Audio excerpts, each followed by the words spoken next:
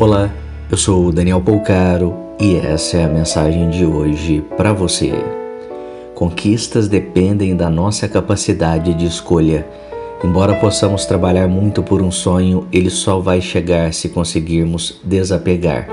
Escolher pela partida de algo que precisa ser renovado e até mesmo que precisa partir para abrir espaço do que verdadeiramente é novo.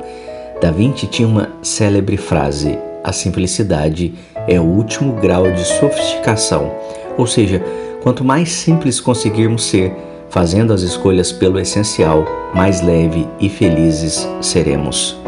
Pense nisso, compartilhe com quem você ama.